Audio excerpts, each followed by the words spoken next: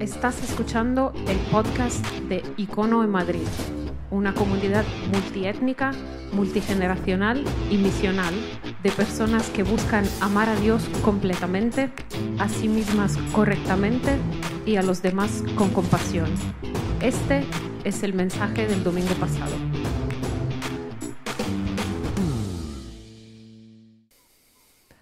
Muy bien, y vernos un domingo más para celebrar el nombre de Jesús, como acabamos de cantar, como acabamos de celebrar a través de los símbolos del pan y el vino, cosas que cristianos han hecho alrededor del mundo por miles de años y siguen haciendo hoy alrededor del mundo, y es algo que nos une a todos esos millones de personas que confían en que Jesús es el Señor. Ok, muy bien.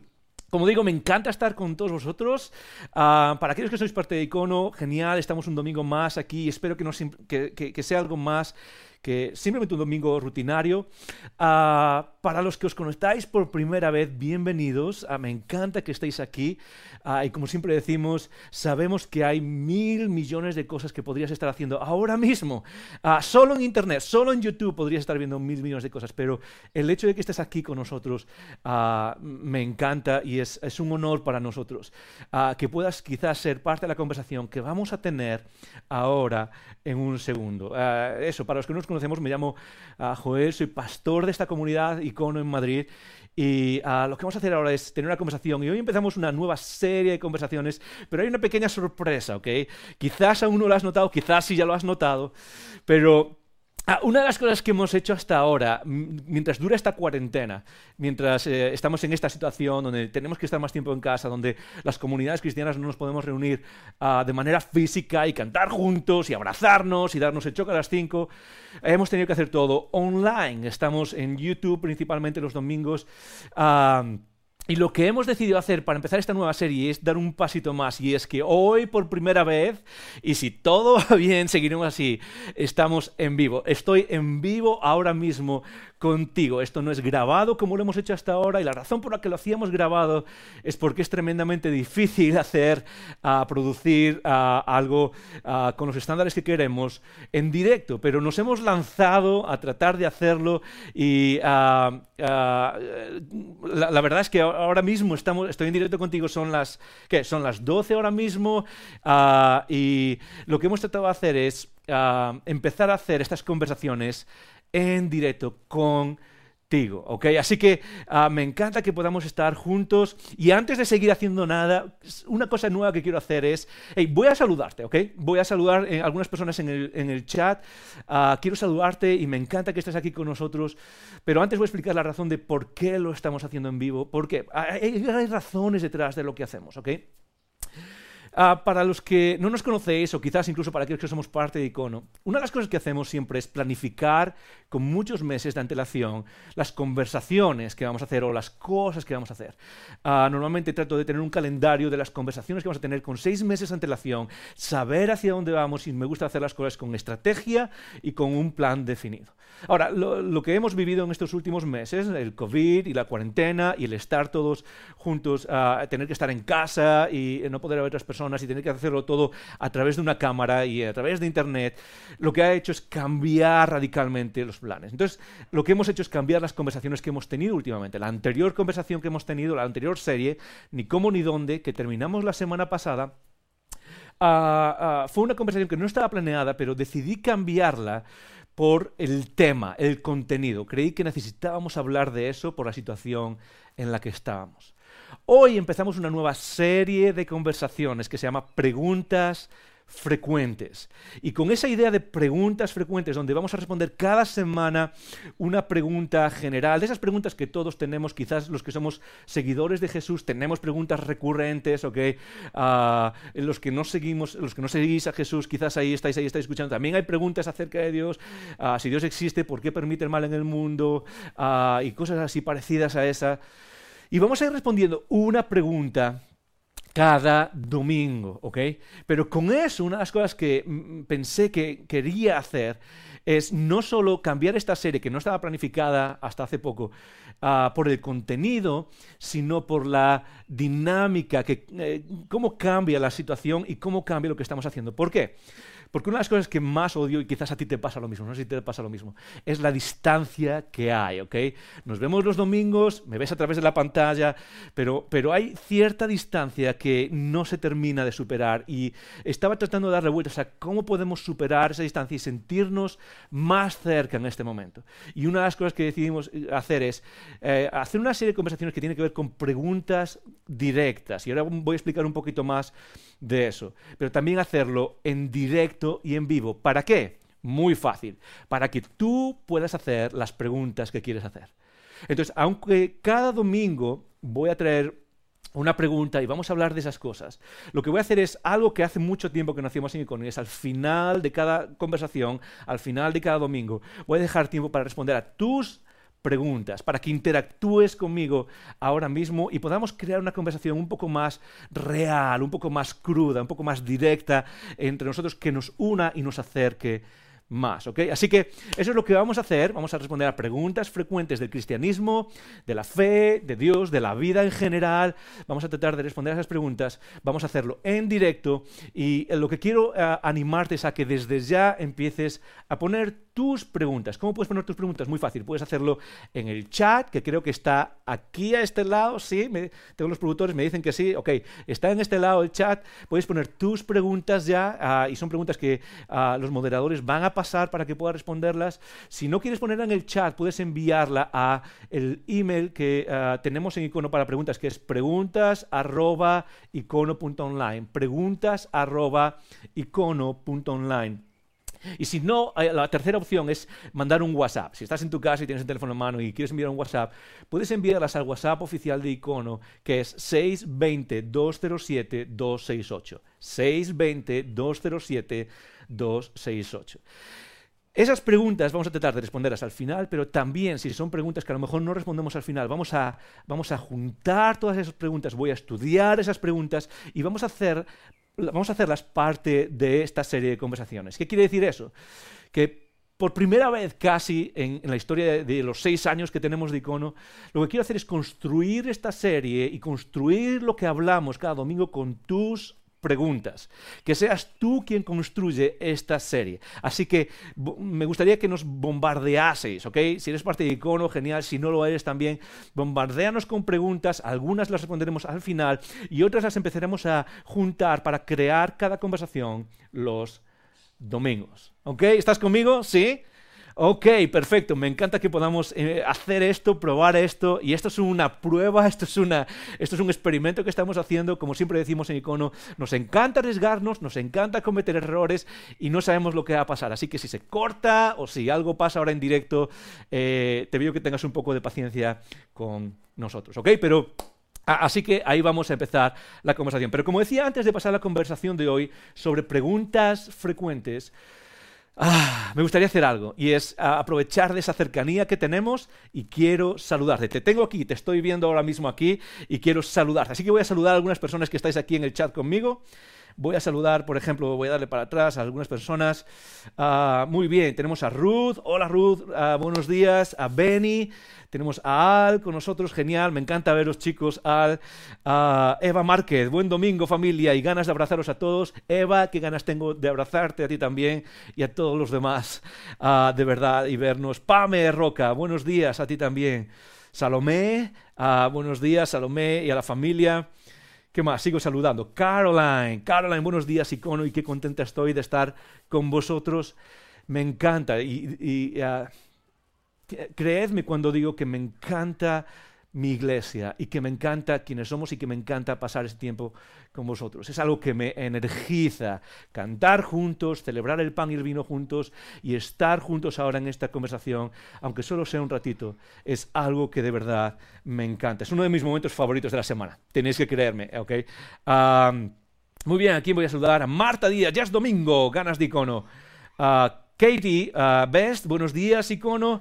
Muy bien, cómo me gusta saludar a Nines también, Pepita, a ver, algunos más. Esteban Inglés, good morning, bellos, good morning, Esteban. ¿Qué más tengo por aquí? Beatriz. Irene Toledo, buenos días también a ti. ¿Qué más tenemos por aquí? A ver, algún comentario más voy a pasar. Gabriela, buenas, Gabriela. Silvia, me encanta hashtag, me encanta mi iglesia. Silvia, hashtag, me encanta mi iglesia también, ¿ok? Perfecto, muy bien. Así que queremos saludar a algunas personas y a todos los demás. De verdad, me encanta que estemos juntos y hacerlo en directo. Así que lo que vamos a hacer hoy es empezar una conversación que está guiada por una pregunta específica, pero voy a tratar de hacerlo más breve para responder a tus preguntas. Así que, por favor, empieza a mandar ya tus preguntas, sean cuales sean, y sobre todo a medida que desarrollo esta conversación, te animo a que pienses en qué cuestiones surgen en tu cabeza, qué cosas no quedan claras, que quizás quieres que respondamos ahora y que podamos interactuar con eso. ¿Estás conmigo? ¿Estás ahí conmigo? Sí, esto significa sí, como decimos, sí, hazlo conmigo, ¿ok? Muy bien. Vamos a hacer una cosa, ahora en directo. Quiero que paremos juntos y vamos a orar antes de hablar.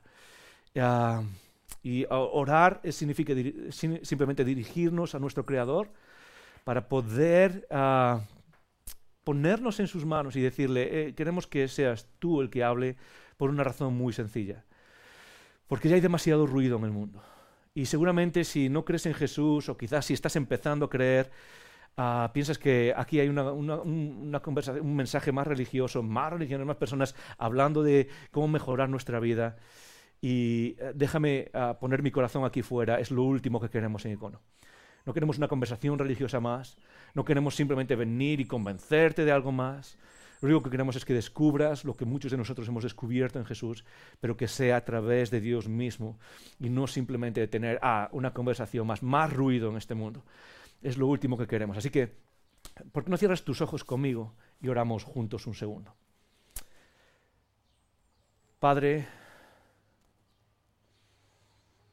mientras empezamos esta conversación ahora aquí en directo, delante de una cámara, cada uno delante de su pantalla, en sus casas, alrededor de Madrid, alrededor de España o quizás desde otras partes del mundo, antes de hablar y de poner palabras y de rellenar un espacio, un momento con un mensaje, Señor, juntos como comunidad queremos pedirte que no nos dejes caer en la tentación de hacer esto un momento religioso, simplemente un momento en el que rellenamos un espacio y creamos ruido. Porque lo que más queremos, Señor, es tu voz y tu presencia. Es lo que más deseamos. Hemos descubierto, Señor, que eso es lo único que transforma. Y en medio de un mundo de ruido, en medio de un mundo de caos, en medio de un mundo en el que es difícil saber qué significa, qué es esto de vivir, Padre, queremos escucharte, queremos percibirte, queremos que sea tu guía la que nos guíe. Así que, Padre, te pedimos que te hagas presente en esta conversación a través de la cámara, a través del micrófono, a través de las pantallas, Señor. Y que a cada persona, en cada lugar que está viendo esto, ahora mismo o quizás después, Señor, tú hables. Nos ayudes a descubrir aquello que a veces parece invisible. Nos ayudes a escuchar y entender aquello que a veces parece difícil de entender. Y transformes nuestras vidas. Te lo pedimos en el nombre de Jesús. Amén. Amén. Muy bien.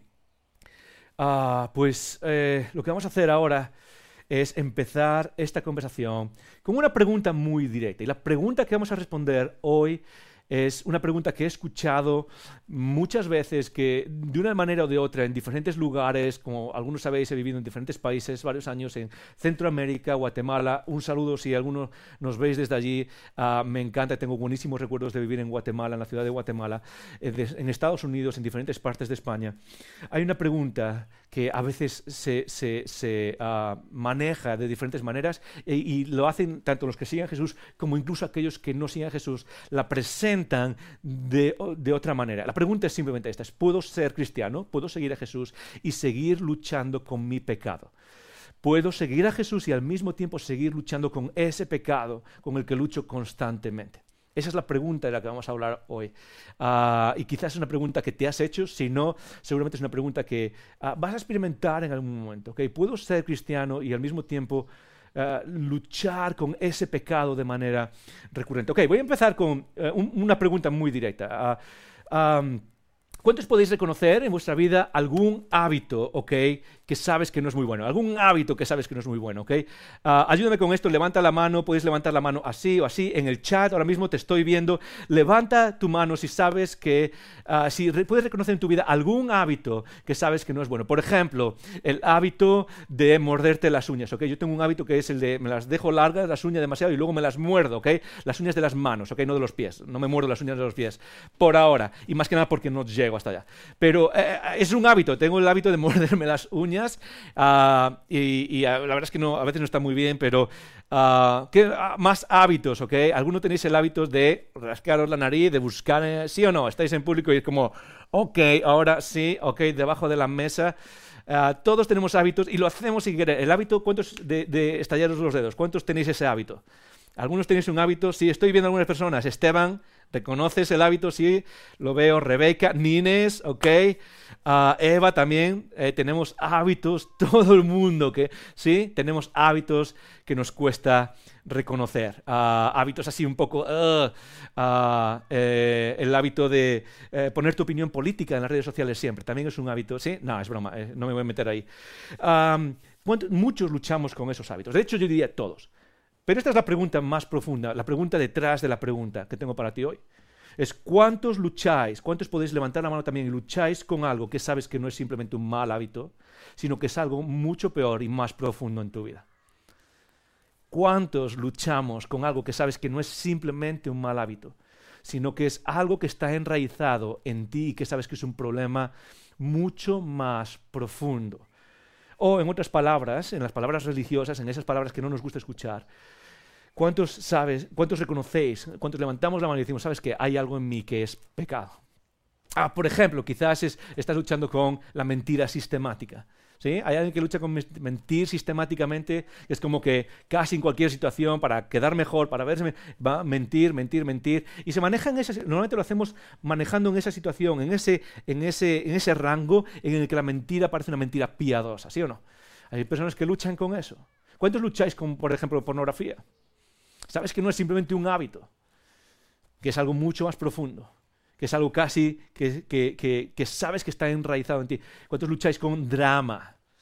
Drama en vuestra vida, crear problemas, crear conflictos, traer drama a situaciones. En vuestra familia sabéis que las cosas están mal y en el fondo si miras sabes que es drama. Y no es simplemente un hábito el de crear ese drama, sino que es algo que lo usas sistemáticamente para llenar un vacío que hay dentro de ti. ¿Cuántos, por ejemplo, lucháis con otras cosas como maltratar a otro ser humano? Maltratar a otro ser humano. Y todos quizás lo pensamos y vivimos dentro de ahí, y si no es físicamente, psicológicamente, y si no, muchas veces en nuestra familia o en nuestro trabajo, y aquellos que tenemos posiciones de autoridad, somos jefes de alguien, a veces terminamos diciendo cosas o maltratando a otros seres humanos simplemente porque hay algo entre nosotros que quiere llenar ese vacío y quiere moverse y quiere sentir algo, y sabemos que no es simplemente un hábito, es algo mucho más profundo. ¿Sabes qué? Estoy preguntando cuántos cuando en realidad es una pregunta un poco tonta. ¿Por qué? Porque yo creo que todos luchamos con eso. Si eres honesto contigo mismo, si somos honestos con nosotros mismos, nos damos cuenta que todos luchamos con eso. Si somos honestos y miramos dentro con una visión honesta y exploramos qué es lo que está pasando dentro, nos damos cuenta que hay cosas dentro de nosotros que no son simplemente malos hábitos, ¿ok? Como el no lavarse los dientes a diario, o que no son malos hábitos simplemente como el, trarse los dedos, o como morderse las uñas. Es algo mucho más profundo que está en nuestra vida y que parece que no nos podemos librar de eso. Ahora, eso es lo que nos pasa a todos los que somos cristianos. ¿Por qué? Porque a medida que luchamos de eso, podemos preguntarnos la pregunta que acabo de hacer. ¿Sabes qué? Llevo 1 año siguiendo a Jesús, llevo 10 años siguiendo a Jesús, llevo 30 años siguiendo a Jesús y sigo luchando con ese mismo pecado. Sigo luchando con esa misma cosa interna enraizada que es casi maldad pura. Y que no es simplemente un mal hábito, es algo que me domina, es algo que me esclaviza, es algo que me mueve, es como una fuerza superior que me mueve a hacer cosas más allá de simplemente un mal hábito. Y quizás cuando cuando logras ver eso, puedes hacerte la pregunta quizás, la pregunta de, ok, entonces, ¿puedo ser cristiano y seguir luchando con ese pecado? Y hay normalmente hay dos extremos, ¿ok? En cuanto a cómo vemos esa pregunta y cómo respondemos a esa pregunta. Normalmente un extremo suele ser lo que podemos llamar un extremo fundamentalista, ¿ok? El extremo de no puedes. Y si luchas con ese mismo pecado, hey, ¿sabes qué? Tú no eres de verdad, no sigues de verdad a Jesús y no eres una persona espiritual. Y hay esa carga en la que se dice que si no eres perfecto o si no caminas hacia esa perfección al final, lo que pasa es que no eres de verdad un seguidor de Jesús. Y se carga un no, quizás a veces, el no del juicio, cuando una persona sigue luchando por años a veces con cierta carga. El otro extremo es el extremo de considerar que no hay nada realmente que sea pecado. Entonces, ¿puedes ser cristiano y luchar con un pecado? La respuesta es que no, tampoco. ¿Por qué? Porque nada realmente es pecado. Y sinceramente creo que eso es algo que está en nuestros días también. Pensar que nada realmente... Sí, que hay hábitos malos, que cometemos errores, que hay cosas que no son... que no debería hacer eso. Pero esta idea de pecado cada vez nos cuesta más. De hecho, seguramente para muchos, el simple hecho de que yo esté hablando aquí como pastor evangélico, como religioso, hablando de la idea de pecado, para muchos es como, aquí viene esto otra vez a hablar de algo que no tiene nada que ver con nuestra realidad. Y muchos llegamos a esa tensión, porque la idea de pecado es como que una idea que no tiene nada de presencia en nuestras vidas. Y hablamos de errores que hay que corregir, y hablamos de problemillas, y hablamos de cosas que nos hemos equivocado, y hemos metido la pata, y hay cosas que no debería hacer, y debería cambiar esto de mí, y malos hábitos. Pero nos cuesta pensar, ok, hay algo que se llama pecado en nuestra vida, y se producen esas dos respuestas distintas. ¿Estás en eso tú? Una de las cosas que nos cuesta o nos lleva a esta pregunta es una realidad fundamental de aquellos que somos cristianos. Y es esta realidad fundamental, ¿ok? Es que tú y yo, si seguimos a Jesús, hemos recibido algo que es una promesa. Y es que somos hechos nuevos, con una nueva mente y un nuevo corazón. Es que tú y yo realmente somos hechos nuevos. Nuevas, en 2 Corintios 5:17 se dice que somos una nueva creación. No simplemente que somos mejores que antes, no simplemente que cambiamos nuestra forma de hacer las cosas. Una de las cosas que se dice, una de esas promesas que está reflejada en, como decía, en 2 Corintios capítulo 5:17, dice que somos una nueva creación. Pero ya la promesa viene desde el Antiguo Testamento, ¿okay? Desde la parte principal, de las primeras partes de este libro en la Biblia, donde dice que en Ezequiel 36 Dios hace una promesa y Él dice, os daré una nueva mente, os daré un nuevo corazón, un corazón que no está endurecido, sino que es un corazón sensible a su realidad, a sus caminos, sensible a su presencia. Y la promesa constante que hay en medio de todo esto que significa seguir a Jesús, no es simplemente que tenemos que cambiar nuestro comportamiento, es que Dios nos hace nuevos, Dios nos transforma desde el inicio. De hecho, quédate con esta verdad, ¿ok? Si te gusta tomar notas, apunta esto, porque esto es una verdad que a veces se nos escapa. El cristianismo es el único movimiento religioso. El cristianismo es el único movimiento religioso o movimiento de fe o movimiento de trascendencia, de buscar lo trascendente, que establece una transformación inicial antes de hacer nada, desde el principio. Es el único. Generalmente en otros movimientos de fe tú tienes que hacer algo. En el Islam tú tienes que portarte bien y al final, si tienes suerte, hey, las cosas van bien, vas al cielo. En el budismo tú alcanzas la iluminación después de ciertas cosas. En el cristianismo la promesa es que cuando tú entras, cuando dices sí quiero, en ese momento se produce una transformación automática, una transformación de corazón, una transformación de mente donde eres nuevo, donde percibes las cosas como nuevas y distintas, donde el mundo adquiere un significado distinto y tu vida se ve desde con un color completamente distinto. Esa es la promesa. Y la verdad es que uno puede decir, y ¿sabes qué? Eso lo vemos en el mundo, ¿sí o no? Los cristianos somos personas increíbles, somos personas que, somos perfectos en el mundo, y lo vemos a lo largo de la historia en el cristianismo. Los cristianos hemos sido renovados y somos las personas perfectas, los ciudadanos ideales, somos los maridos perfectos y las esposas que nunca cometen un error, somos los trabajadores que jamás cometen un error, ¿sí o no? La verdad es que no. Y lo cierto es que donde mire una persona, ¿qué es lo que pasa? Que aquellos que seguimos a Jesús seguimos luchando con las mismas cosas una y otra vez. A nivel individual, sigo luchando con las mismas cosas o con muchas de las mismas cosas con las que luchaba hace años. Tú, a nivel individual, sigues a Jesús y sigues luchando si eres honesto. A nivel de movimiento, aquellos que nos llamamos cristianos, ¿sí o no?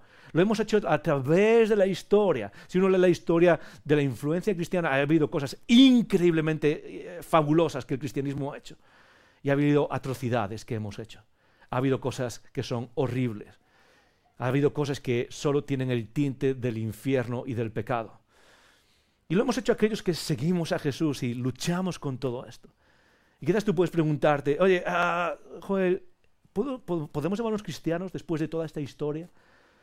De luchar con eso. ¿Podemos llamarnos cristianos? ¿Puedo seguir siendo cristiano y luchar con cierto pecado?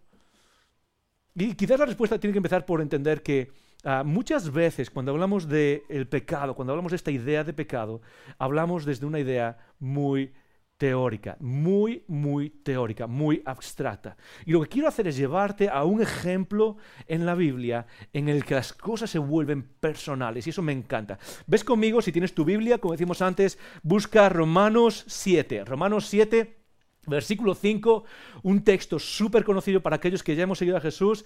Romanos 7, versículo 15. Déjame explicar un poco de dónde viene esto, ¿ok?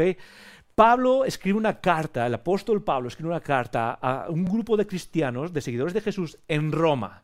Y les escribe una carta tremendamente teórica, ¿ok? Es más una exposición teológica, de clase, una lección.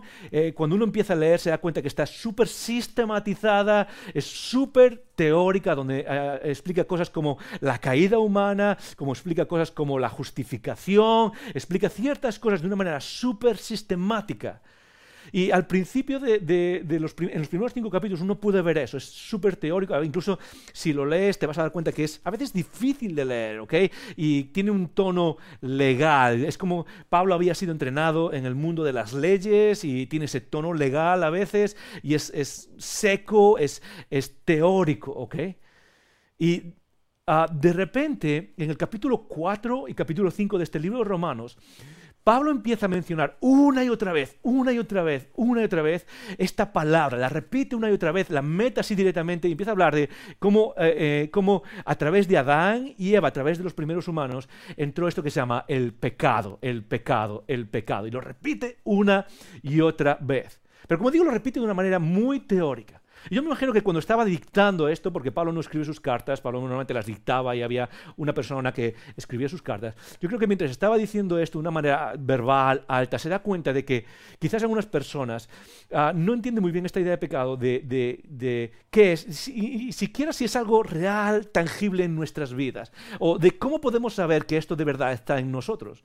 Yo me imagino que él se para y dice, sí, he estado hablando de cómo el pecado original entró en la humanidad. Y el pecado original no es simplemente un comportamiento, no es simplemente una conducta concreta, es algo mucho más grande. Es un estado en el que vive la humanidad, en el que vive la creación. Es un estado roto, ¿ok? Es un estado que no alcanza a ser aquello que Dios soñó para nosotros. Ahora, cuando Pablo escribe todas estas palabras, lo que llega a un punto, parece, en el que dice... ¿Cómo podemos saber que es algo real en nuestras vidas? Y me encanta, ¿por qué? Porque por primera vez y casi de manera única en toda la carta de los Romanos, Pablo pasa de ser extremadamente teórico a ser extremadamente práctico y personal. Y hablando de la idea de pecado, Pablo pasa de ser súper teórico y súper abstracto y súper, aquí va una lección teórica con palabras grandes y con cosas que a veces no se entienden, pasa a ser súper personal. ¿Y sabes por qué me encanta? Porque creo que cuando hablamos de esta idea de pecado, una de las cosas que podemos entender es que es algo tremendamente real, es algo que todo el mundo puede experimentar en sí mismo. Otras convicciones cristianas, la Trinidad, otras convicciones cristianas, la justificación. Quizás haya muchas personas que no las lleguen a experimentar. Otras doctrinas cristianas, como el Espíritu Santo, el mover del Espíritu Santo. Hay personas que quizás nunca lleguen a experimentar. Pero el pecado es algo real. De hecho, una de mis citas favoritas la escribió Chesterton, G.K. Chesterton, periodista en Inglaterra. Tienes que leer uno de sus libros que se llama Ortodoxia. Chesterton en su libro Ortodoxia, con su fabuloso sentido común y su humor cortante basado en ese sentido común. Escribe un libro increíble que se llama Ortodoxia. Y en ese libro, Chesterton dice: algunos teólogos disputan la idea del pecado original. Yo diría, no solo teólogos. Lo que está diciendo es, algunas personas dudan, disputan la idea, niegan la idea de que haya una cosa como pecado original. Y es lo que decía antes, es una de las respuestas, una respuesta más liberal. Y quizás es una de las respuestas más integradas incluso en nuestra sociedad moderna, incluso en aquellos que seguimos a Jesús. La idea de pecado sí, es una idea que está ahí fuera, pero la hemos apartado y es una idea que es muy poco real en nuestras vidas. Y Chesterton dice, algunos teólogos disputan la idea del pecado original, aunque es la única parte de la teología cristiana que puede ser realmente probada.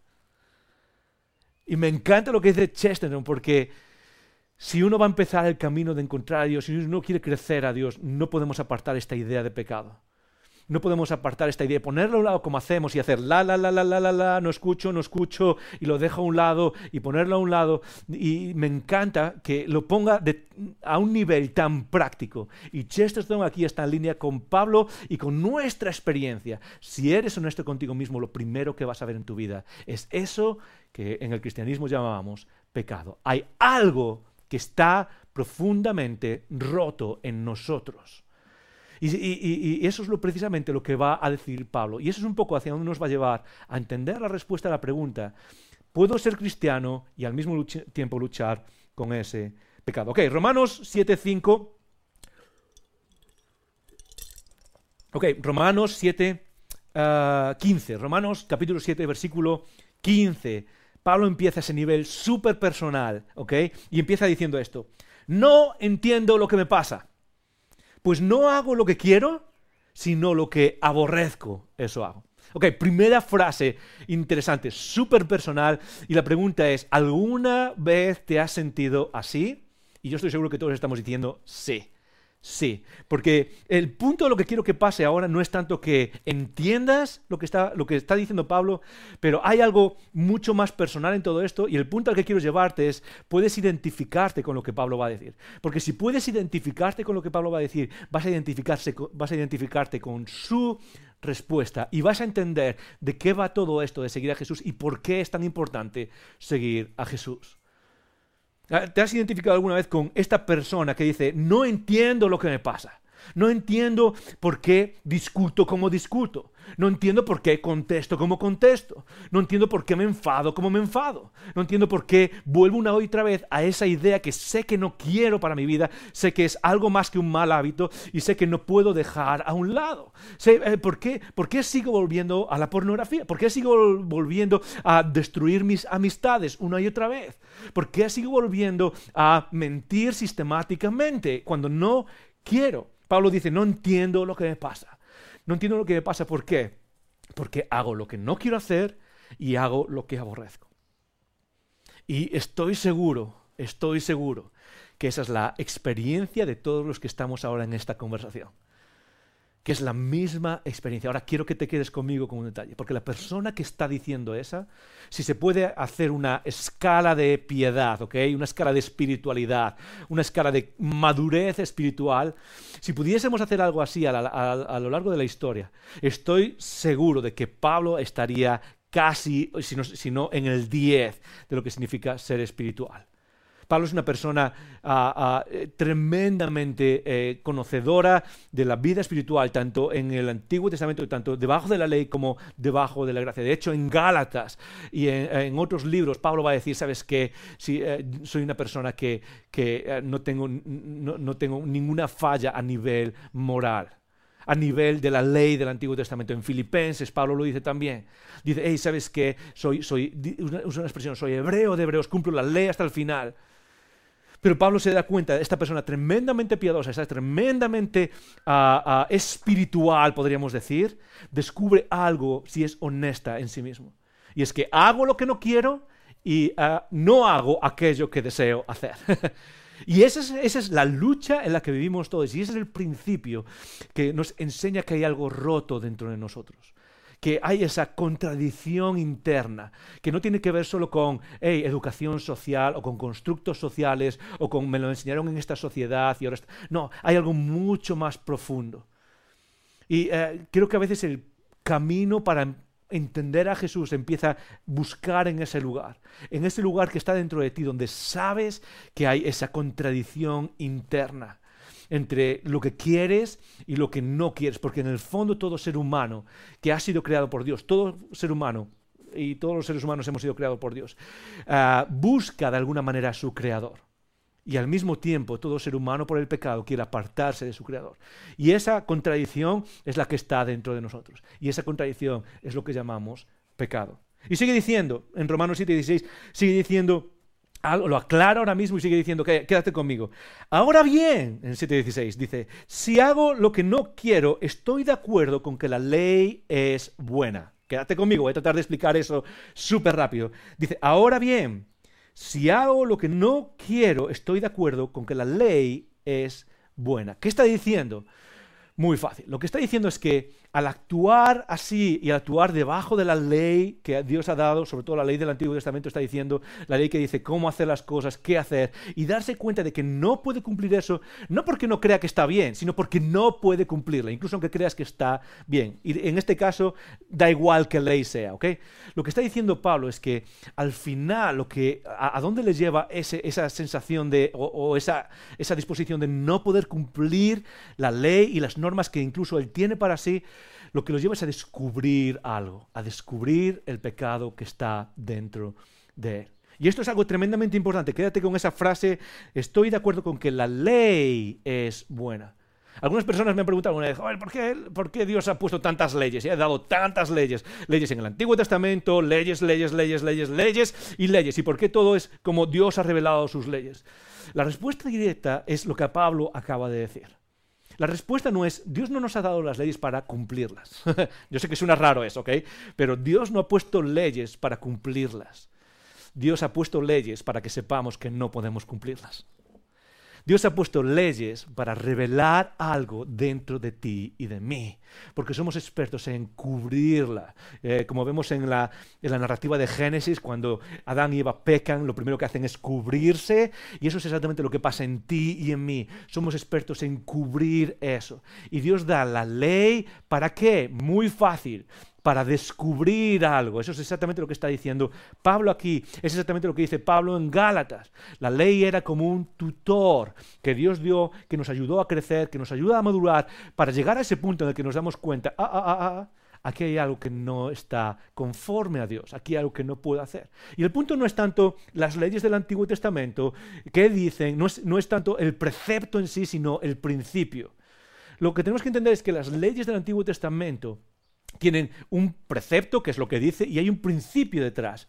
El principio detrás de esa ley es lo que se conecta con el corazón de Dios. ¿Por qué Dios dio ciertas leyes? No fue porque un día se sentó y dijo, voy a decir, no te pongas ciertas cosas y no hagas ciertas cosas, a ver qué más se me ocurre.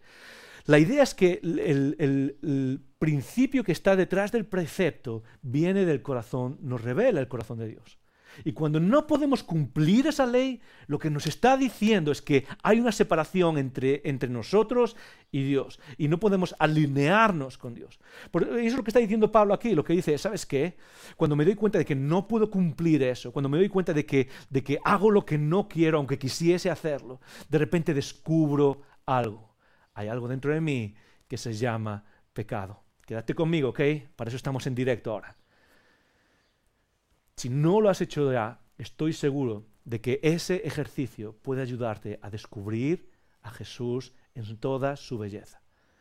Porque la mayoría de nosotros jamás descubre a Jesús de verdad porque no ha descubierto el pecado de verdad. Somos expertos en anestesiar nuestra condición, en cubrir nuestra condición. Y quizás aquellos que seguimos a Jesús y lo que hacemos es viviendo tapando nuestra condición o cubriendo nuestra condición o incluso jugándole juegos semánticos. ¿Sabes cuál es el juego semántico? Es cambia las palabras y suaviza la situación. Entonces cuando cambiamos las palabras y suavizamos la situación, de repente nuestra mente se calma. El juego semántico tiene un poder increíble en el mundo y otro día entraremos a hablar de eso. Pero la idea es que tratamos de cubrir eso. Y recuerda esto, no puedes ver la belleza de Jesús en su gloria si no has descubierto cuál es el poder del pecado en su destrucción. No puedes. No puedes. Y esa es la razón por la que para muchos de nosotros, Jesús es un talismán en el bolsillo. Esa es la razón por la que para muchos de nosotros Jesús es un terapeuta al cual pedirle consejo. No es el Salvador que viene a rescatarnos de un estado destructivo. Esa es la razón por la cual para muchos Jesús es un profesor de ética en una universidad antigua. ¿Por qué? Porque hemos cubierto eso que Pablo está diciendo es lo mejor que puede pasarle. Al hacer lo que no quiere hacer y descubrir y darse cuenta de que la ley es buena. ¿Por qué? Porque descubre en él aquello que no quería ver. Ahora, bien, si hago lo que no quiero, estoy de acuerdo que la ley es buena. ¿Sabes qué es lo que hace la ley? La ley nos da ese norte para descubrir nuestra situación. Y muchas veces lo hacemos por medio de los sentimientos. No siento que esto sea malo. No siento que esto esté mal. ¿Y por qué debería estar esto mal? No siento que esto esté mal. Y de repente Pablo dice, no, ¿sabes qué? Tú puedes guiarte por tus sentimientos todo lo que quieras. Pero al final, lo que va a descubrir qué es lo que está dentro de ti es la ley. Y de hecho, para aquellos que seguimos a Jesús, hay una nueva ley. Hay una nueva ley que Gálatas dice es la ley de Cristo y del amor. La ley que nos recuerda que en cada situación el principio es el amor. Y eso es lo que quiere decir, es algo muy, muy, muy profundo. ¿Okay? Quédate conmigo un segundo. Lo que quiere decir eso es que aquellos que seguimos a Jesús en su gracia, no debajo de la ley del Antiguo Testamento, lo que quiere decir es que en cada momento tenemos una pregunta que hacernos. ¿Qué es lo que demanda de mí el amor y la gracia de Dios en este momento? ¿Qué es lo que demanda de mí el amor y la gracia de Dios en este momento? Por eso, una de las peores cosas que podemos hacer como cristianos, a veces cuando hablamos de qué hacer y de si algo es pecado o algo no es pecado, muchas veces venimos y decimos, ¿dónde está en la Biblia eso? ¿Dónde está? ¿Dónde está? Dame un versículo de dónde está eso en la Biblia. Y la respuesta es en ningún sitio. ¿Sabes por qué? Porque muchas de las cosas que la tradición, la historia de la Iglesia ha puesto como conductas propiamente cristianas no vienen de un versículo de la Biblia, vienen del principio que Jesús, de la ley de Cristo. ¿Qué es lo que el amor demanda de mí? Y eso afecta a todo, a cómo tratamos a nuestros vecinos, no porque haya un versículo, sino porque qué es lo que el amor y la gracia de Dios demandan de mí. Eso afecta a nuestra sexualidad y cómo la manejamos, no porque haya un versículo específico que diga, tienes que hacer esto, tienes que dejar de hacer aquello, sino qué es lo que el amor demanda, el amor divino y la gracia de Dios demandan de mí. Eso bien tiene que ver con cómo nos relacionamos social y políticamente, no porque haya un versículo aquí, sino qué es lo que el amor y la gracia divina demandan de mí. Y esa ley lo que hace es revelar dentro de nosotros que muchas veces no podemos cumplirla. Pablo sigue diciendo, ¿qué es lo que descubre esa ley? Muy bien, Romanos 7:17, pero en este caso ya no soy yo quien la lleva a cabo, sino es el pecado. Palabra profunda. Palabra que no nos gusta, palabra demasiado religiosa, palabra profunda. Quiero que lo hagas conmigo, repítelo conmigo. 1, 2 y 3, di pecado, 1, 2 y 3. Pecado. Vamos a hacerlo otra vez porque no he escuchado nada, estabas ahí, no te he escuchado. 1, 2 y 3, pecado, sino que el pecado que habita en mí es el que lo hace. Yo sé que en mí, es decir, en mi naturaleza pecaminosa, no hay nada bueno. Y aunque deseo hacer lo bueno, no soy capaz de hacerlo. Es lo que Pablo nos está llevando a entender es que dentro de nosotros hay algo tremendamente poderoso y es el pecado que habita en nosotros. Y este es quizás el mensaje para aquellos que seguimos a Jesús. Porque quizás muchas veces nos hemos olvidado demasiado de la realidad del pecado o la hemos tratado simplemente como un pequeño error o problemillas que hay que solucionar en nuestras vidas. Y Pablo está diciendo, no, ¿sabes qué? Cuando evalúo lo que hay dentro de mí a nivel personal, como lo está diciendo, con una experiencia que tú y yo podemos compartir a nivel experiencial, en ese momento te das cuenta que no es simplemente un hábito malo o un error malo. Te das cuenta que hay algo más profundo. En el versículo 22, voy a saltar al versículo 22, ¿ok? Romanos 22 y 23 dice así, porque en lo íntimo de mi ser me deleito en Dios. Y quizás muchos estáis ahí diciendo, sí, yo quiero buscar. Y si yo te preguntase, ¿quieres hacer cosas buenas? Sí, por supuesto. Hey, ¿quieres tratar bien a tu vecino? Sí, por supuesto. Hey, ¿quieres hacer lo bueno en el mundo, cueste lo que cueste? Sí, por supuesto. Hey, ¿quieres buscar a Dios y tener una relación con tu Padre Celestial? Sí, por supuesto. Cualquier pregunta que yo te haga que apunta a lo bueno, tú vas a decir, por supuesto que quiero.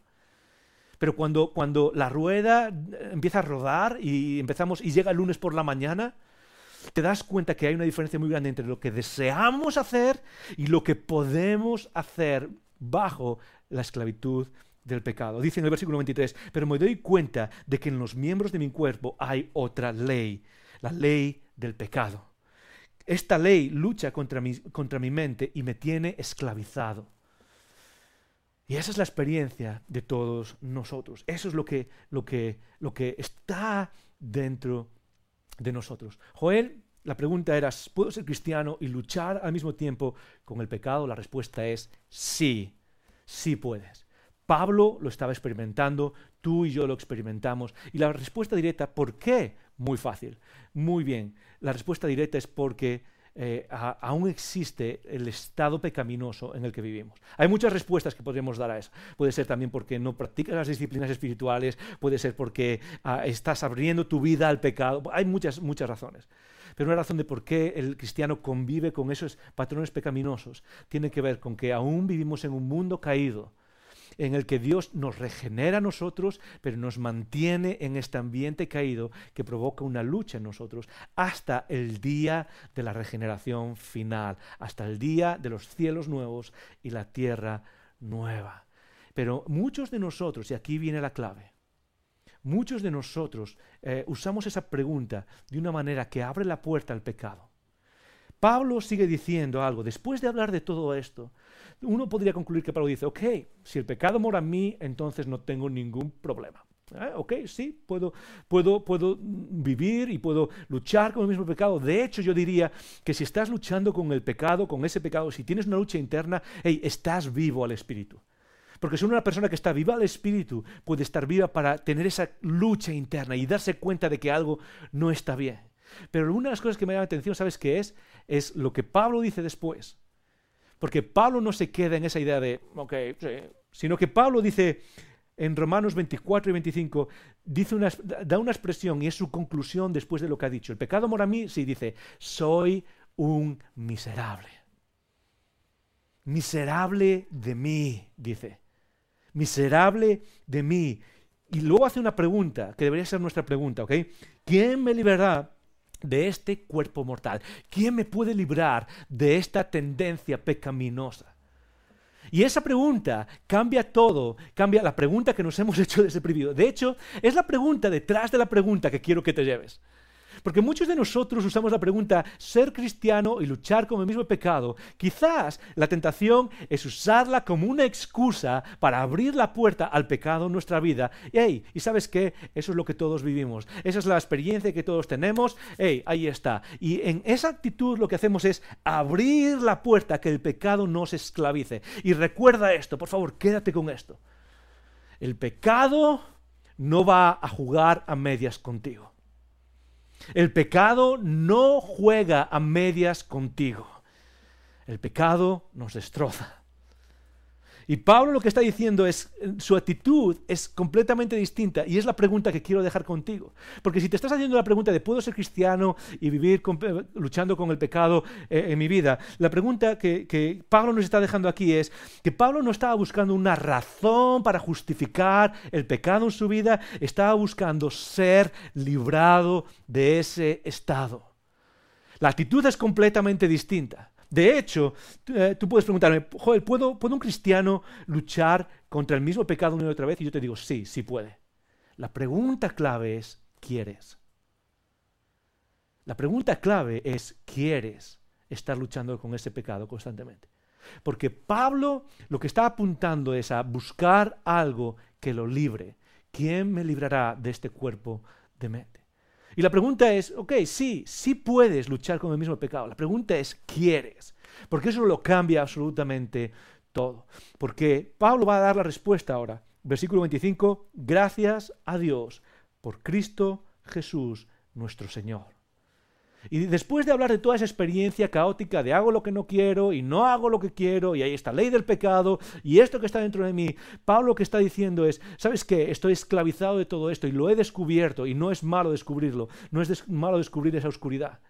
Pero la única solución es Cristo Jesús. Y recuerda esto, si me estás viendo ahora, la única solución real al pecado humano, al pecado que puedes ver en los periódicos y en las redes sociales, es Cristo Jesús. No porque Él es un profesor moralista que nos va a decir cómo ser mejores, sino porque Él es el que restaura y regenera nuestras vidas en un proceso de santificación.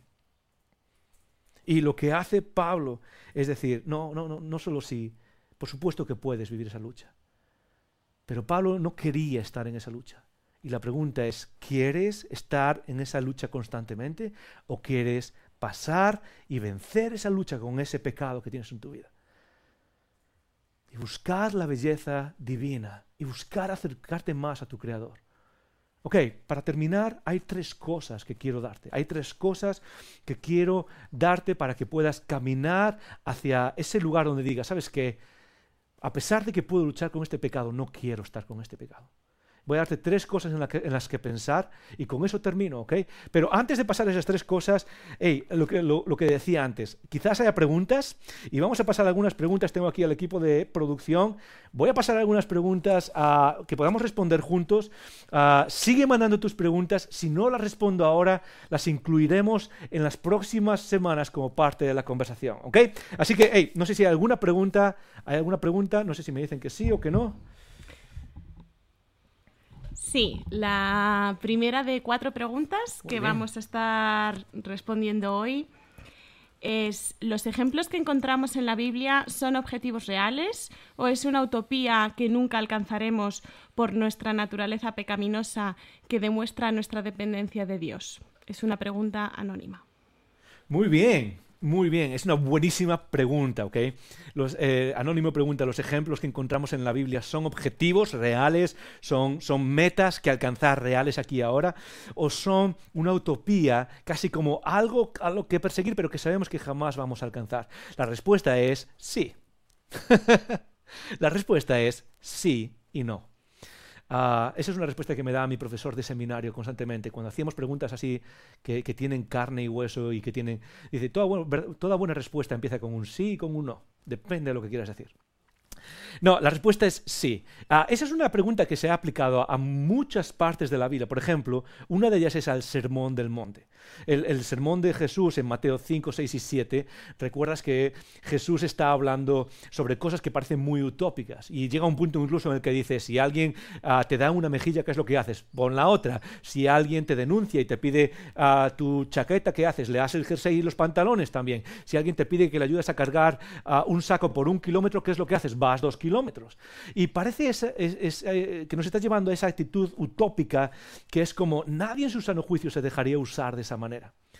Y de hecho, a lo largo de la historia, textos como ese del Sermón del Monte, la Iglesia muchas veces ha tratado de interpretarlos como, no, eso es una utopía, no es para nosotros. O otra interpretación que se ha dado, sobre todo en la Edad Media, era, eso es para gente especial, santos, por ejemplo, los monjes que viven apartados, pero no para la persona normal del día a día con su trabajo, no es para nosotros.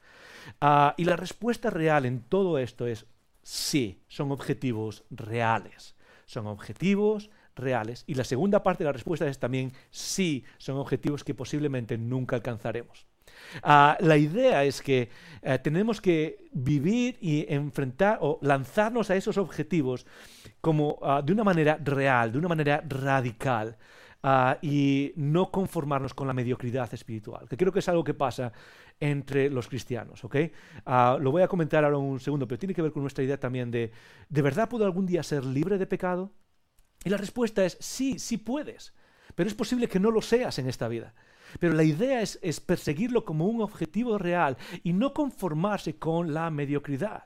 No conformarse con el vivir a medias. Por ejemplo, no usar excusas. Cuando alguien, por ejemplo, confronta a alguien con un pecado. Hey, tú tienes esto que es pecado en tu vida.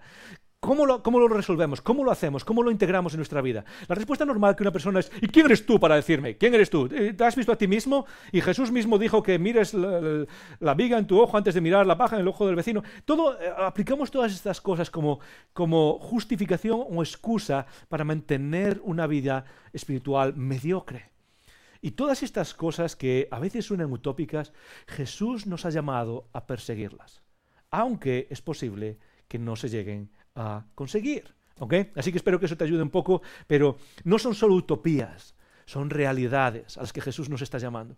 Y son realidades que a veces van a hacer que te sientas como si fueses tonto, como que se van a aprovechar de ti. Son utopías que a veces parece que no tienen un valor práctico, no van a hacer que mejore a nivel práctico del día a día.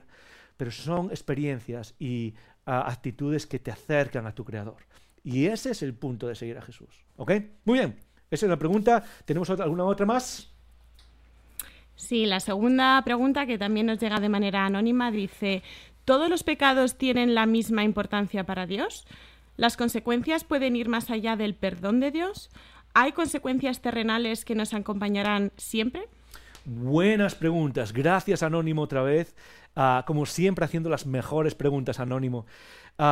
Y voy a tratar de responder cada una, aunque están relacionadas. ¿Todos los pecados tienen la misma importancia para Dios? La respuesta es no. No. Todos los pecados tienen el mismo valor, sí, pero no todos los pecados tienen la misma importancia. Porque no todo... y voy a tratar de ponerlo de otra manera. No todas las expresiones del pecado. Me gusta más hablar de expresiones del pecado que de pecados. El pecado es uno, es un estado en el que vivimos. Es como la enfermedad. La enfermedad es una, pero se expresa de manera distintas, ¿ok? Lo mismo pasa con el pecado. El pecado es un estado, pero se expresa de manera... Y no todas las expresiones son iguales. ¿Por qué?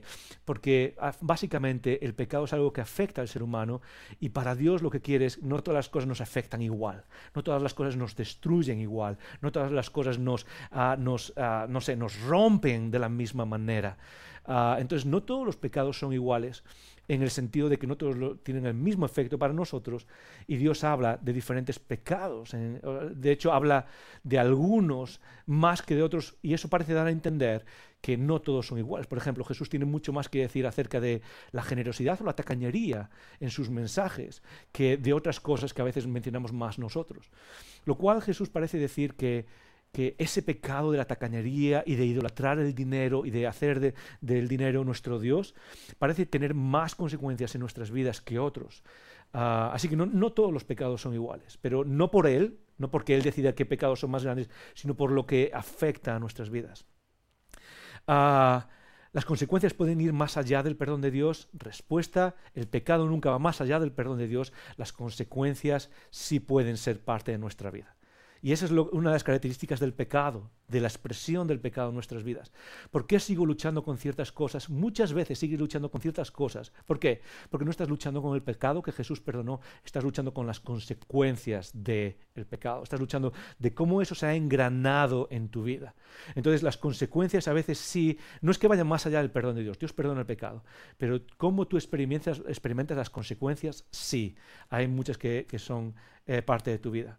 Y hay consecuencias terrenales que nos acompañarán siempre, por desgracia, sí. Y esto es lo más importante de lo que voy a hablar después. Recuerda esto: hay consecuencias terrenales del pecado que no solo te van a acompañar a ti, van a acompañar a tu familia y a tus amigos y a otras personas. Y hay consecuencias que pueden durar toda la vida. El resto puede ser a nivel psicológico, a nivel emocional, a nivel espiritual, puede ser a cualquier nivel, pero hay que tener, pero es cierto que a veces las consecuencias pueden acompañarnos toda la vida. Ok, ¿alguna otra pregunta? ¿Una más?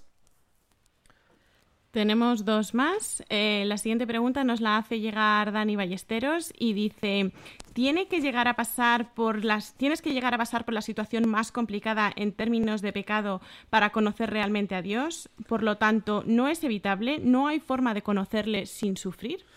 Buena pregunta, gracias Dani. Buenísima pregunta, me encantan estas preguntas y que hagan la conversación real. Gracias a todos por participar y enviar. Dani, ¿tienes que pasar por la situación más complicada en términos de pecado para conocer a Dios realmente?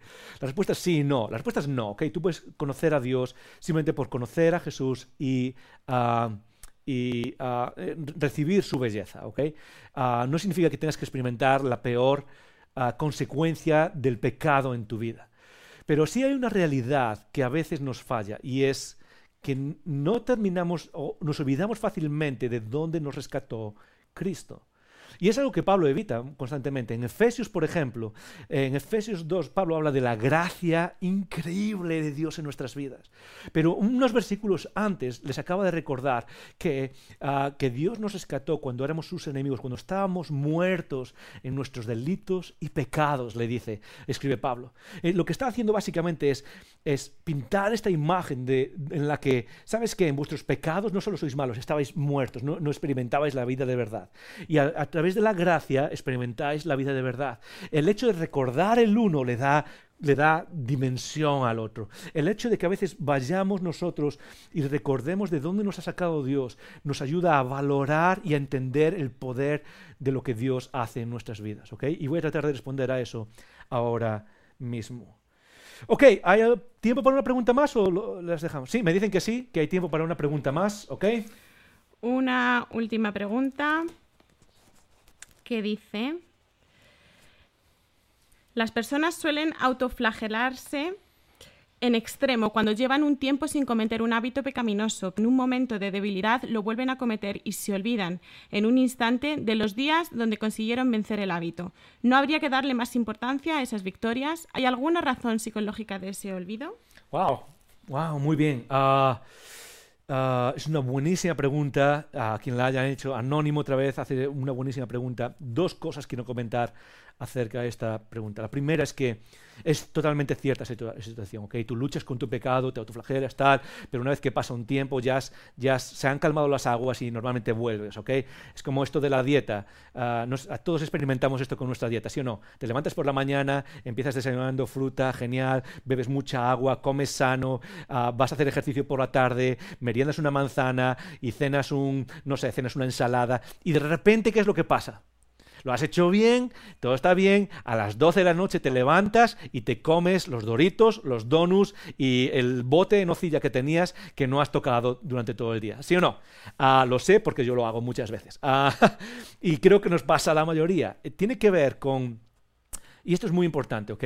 Tiene que ver con pretender vencer al pecado con nuestras propias fuerzas. Tiene que ver con pretender vencer al pecado con una actitud de flagelarme y de condicionarme psicológicamente, con lo que se llama condicionamiento operante, ¿ok? La idea es de voy a flagelarme y así no voy a volver. Y no funciona así. No funciona así el pecado. ¿Qué es lo que dice Pablo? ¿Quién me librará de este cuerpo de mente, de este cuerpo mortal? Cualquier cosa que intentes fallará. Porque el único que puede regenerar tu vida es aquel que tiene poder para dar vida. Es así de sencillo. Y muchas veces lo que hacemos es que las personas nos autoflagelamos cuando llevamos un tiempo sin cometer un hábito pecaminoso, pero de repente es que vuelve la debilidad y volvemos y nos olvidamos. ¿Por qué pasa eso? Sí que es cierto que nos olvidamos de las situaciones dolorosas, ¿ok? Yo siempre me pregunto, ¿tiene que haber algo que nos ayuda a olvidarnos del mal que es súper poderoso para que una mujer haga que quiera tener un segundo hijo después de haber tenido el primero? Yo he tenido la oportunidad de estar en los 3 nacimientos de mis hijas, en el momento en el que estaban naciendo, y jamás he visto a nadie sufrir como sufría a mí. A mí es mi mujer, y de verdad los gritos y el dolor por el que pasaba era como, creo que no hay un hombre que pueda entender esa situación, ¿ok? Y a los 10 meses, al año, es como, hey, cariño, ¿podemos tener otro hijo? Tú no te acuerdas de lo que estaba pasando allí, ¿verdad? ¿No? Te has olvidado lo que estaba pasando allí. Hay algo en nosotros que se olvida. Y eso muchas veces tiene que ver con la emoción. Es decir, la memoria depende de nuestras emociones. Y aquí voy a entrar en algo psicológico, que es la pregunta que tienes, pero que nos puede ayudar. las memorias muchas veces dependen de las emociones. Y si yo ahora estoy viviendo una emoción positiva, con ganas de bebé, lo que hace eso es que las emociones negativas que estoy recordando se dejan a un lado y mi memoria recuerda los aspectos más positivos de aquella memoria. Por tanto, no recuerdo lo peor que estaba pasando. Es porque hay un efecto que se llama memoria congruente del estado de ánimo y memoria dependiente del estado de ánimo. Son dos fenómenos psicológicos que hacen que los recuerdos que tenemos no sean objetivos del todo a veces. Y eso nos pasa muchas veces en todo esto, ¿okay? No sé si te ha ayudado, espero que sí, quizás podemos volver a hablar de eso. ¿Hay una pregunta más? Ok, me dicen que hay una pregunta más, me encanta que haya preguntas. Quizás algún día hagamos solo preguntas, ¿sí o no? Ha entrado una última pregunta, aunque estamos un poquito fuera de tiempo, creo que merece la pena. Esta pregunta nos la hace llegar Carlos y dice, ¿qué pasa con la salvación si llegamos al final de nuestros días con esos hábitos sin resolver? Muy buena preguntísima, muy buena pregunta. Carlos, gracias. ¿Qué pasa con nuestra salvación si al final, si pasamos sin resolver esos hábitos? La salvación consta de tres dimensiones distintas. La Biblia siempre habla de hemos sido salvados como algo ya completo, pero también habla de estamos siendo salvados como un proceso y habla también de llegaremos a ser salvos como un futuro completo al final. Siempre maneja esas tres dimensiones temporales y que son las tres reales. ¿Qué pasa si llegamos al final de nuestras vidas con esos hábitos, sin resolver esos hábitos? Por un lado, nuestra salvación está asegurada en la gracia en Cristo Jesús. Eso es lo que tienes que recordarlo siempre. Nuestra salvación no depende de lo que hagamos, depende de la gracia de Cristo y de lo que Él hizo. Como decía antes, el cristianismo es el único movimiento de fe que desde el inicio establece, ya está, ya tienes todo lo que necesitas, ya has llegado, el milagro ya ha sucedido. Pero sí hay algo que pasa, y es que durante nuestra vida estamos en un proceso que se llama santificación, que nos acerca a Dios. Y una de las cosas que muchos pensadores, sobre todo a finales de la Edad Media, pensaban, y se puede explicar, pero es un poco complejo de explicar, es que aunque todos vamos a ser salvos en el cielo, no todos van a tener la misma experiencia en el cielo. Aunque todos van a ser salvos en el cielo, no todos van a tener la misma experiencia en el cielo. Voy a tratar de explicarlo de otra manera. Imagínate que todos en el cielo tenemos un vaso como este, ¿ok? Todos nuestros vasos están completamente llenos. En el cielo, todos los vasos de todo el mundo van a estar completamente llenos. Pero lo que dicen estas personas es que no todos los tamaños de los vasos van a ser iguales. Y ese tamaño de ese vaso depende de nuestra vida, depende de cómo hayamos crecido en santificación. Entonces nadie va a sentir, el vaso de aquel está más lleno que el mío. No, todos los vasos están llenos, toda la experiencia es experiencia plena, pero de alguna manera nuestra santificación afecta a nuestra experiencia celestial. Entonces, ¿afecta a la salvación? No. ¿Afecta a tu experiencia global? No. Pero de alguna manera sí que las decisiones que tomamos en esta vida tienen su eco en la eternidad, como decía Gladiator. Sí, no sé si te acuerdas de aquella frase, pero lo que hacemos en esta vida tiene su eco en la eternidad. Básicamente pasa de esa manera, es porque nos estamos forjando. Cada decisión que tomas forja quién eres y de alguna manera eso se expresa en la eternidad. ¿Okay? Así que espero que eso te haya llevado porque nos ayuda a entender lo importante que es el pecado. ¿Okay? Así que voy a terminar con estas tres cosas. Apúntalas si quieres.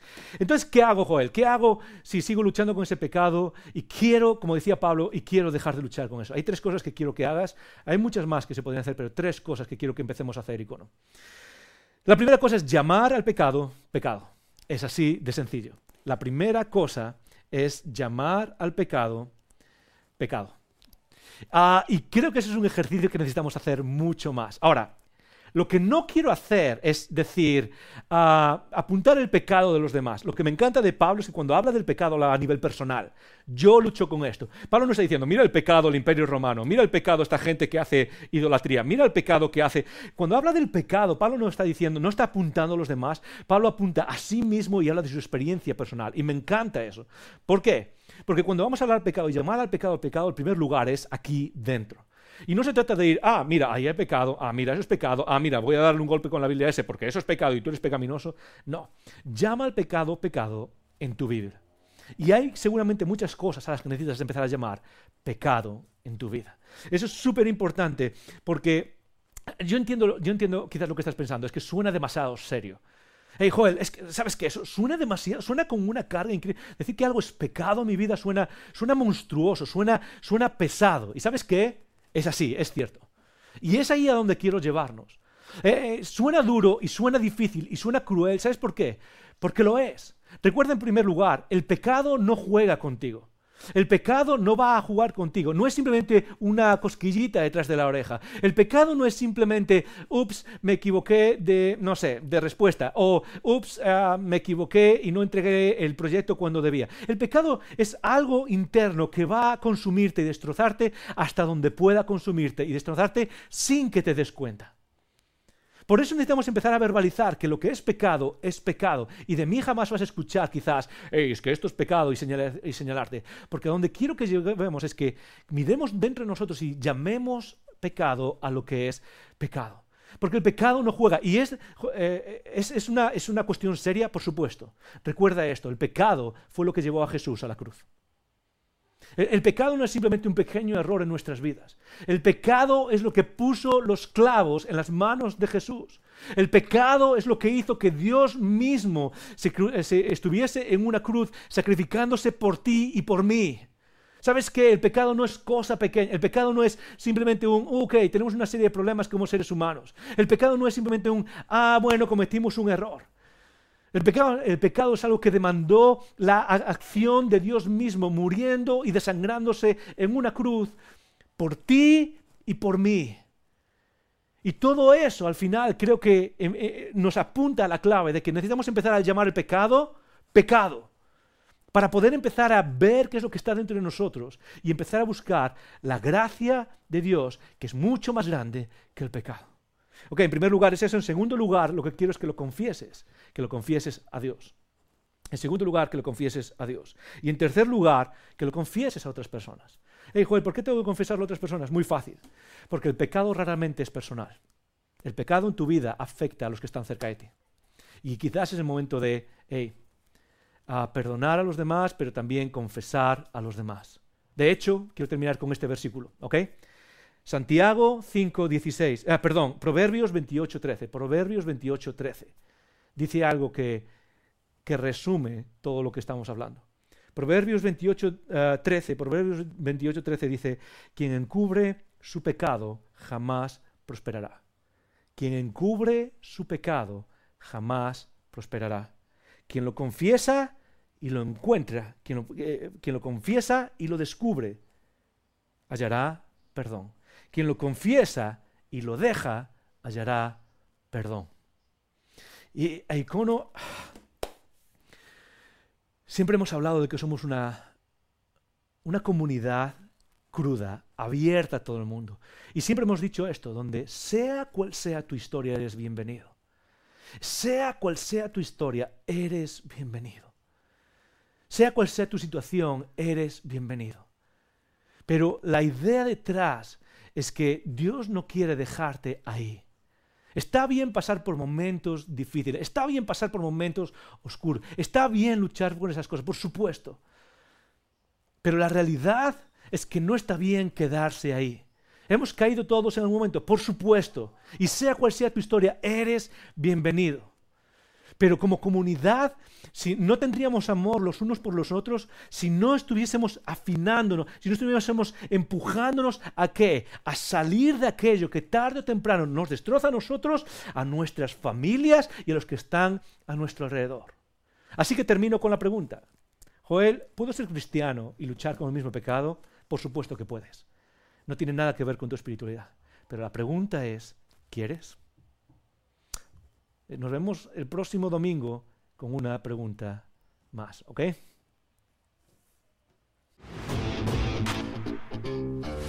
Gracias por escuchar estos recursos. Esperamos que te haya retado y motivado a vivir arriba, adentro y afuera. Recuerda que para conversar sobre estas ideas puedes participar en un Icono Grupo. Pásate por nuestra página web y encuentra más información. icono.online.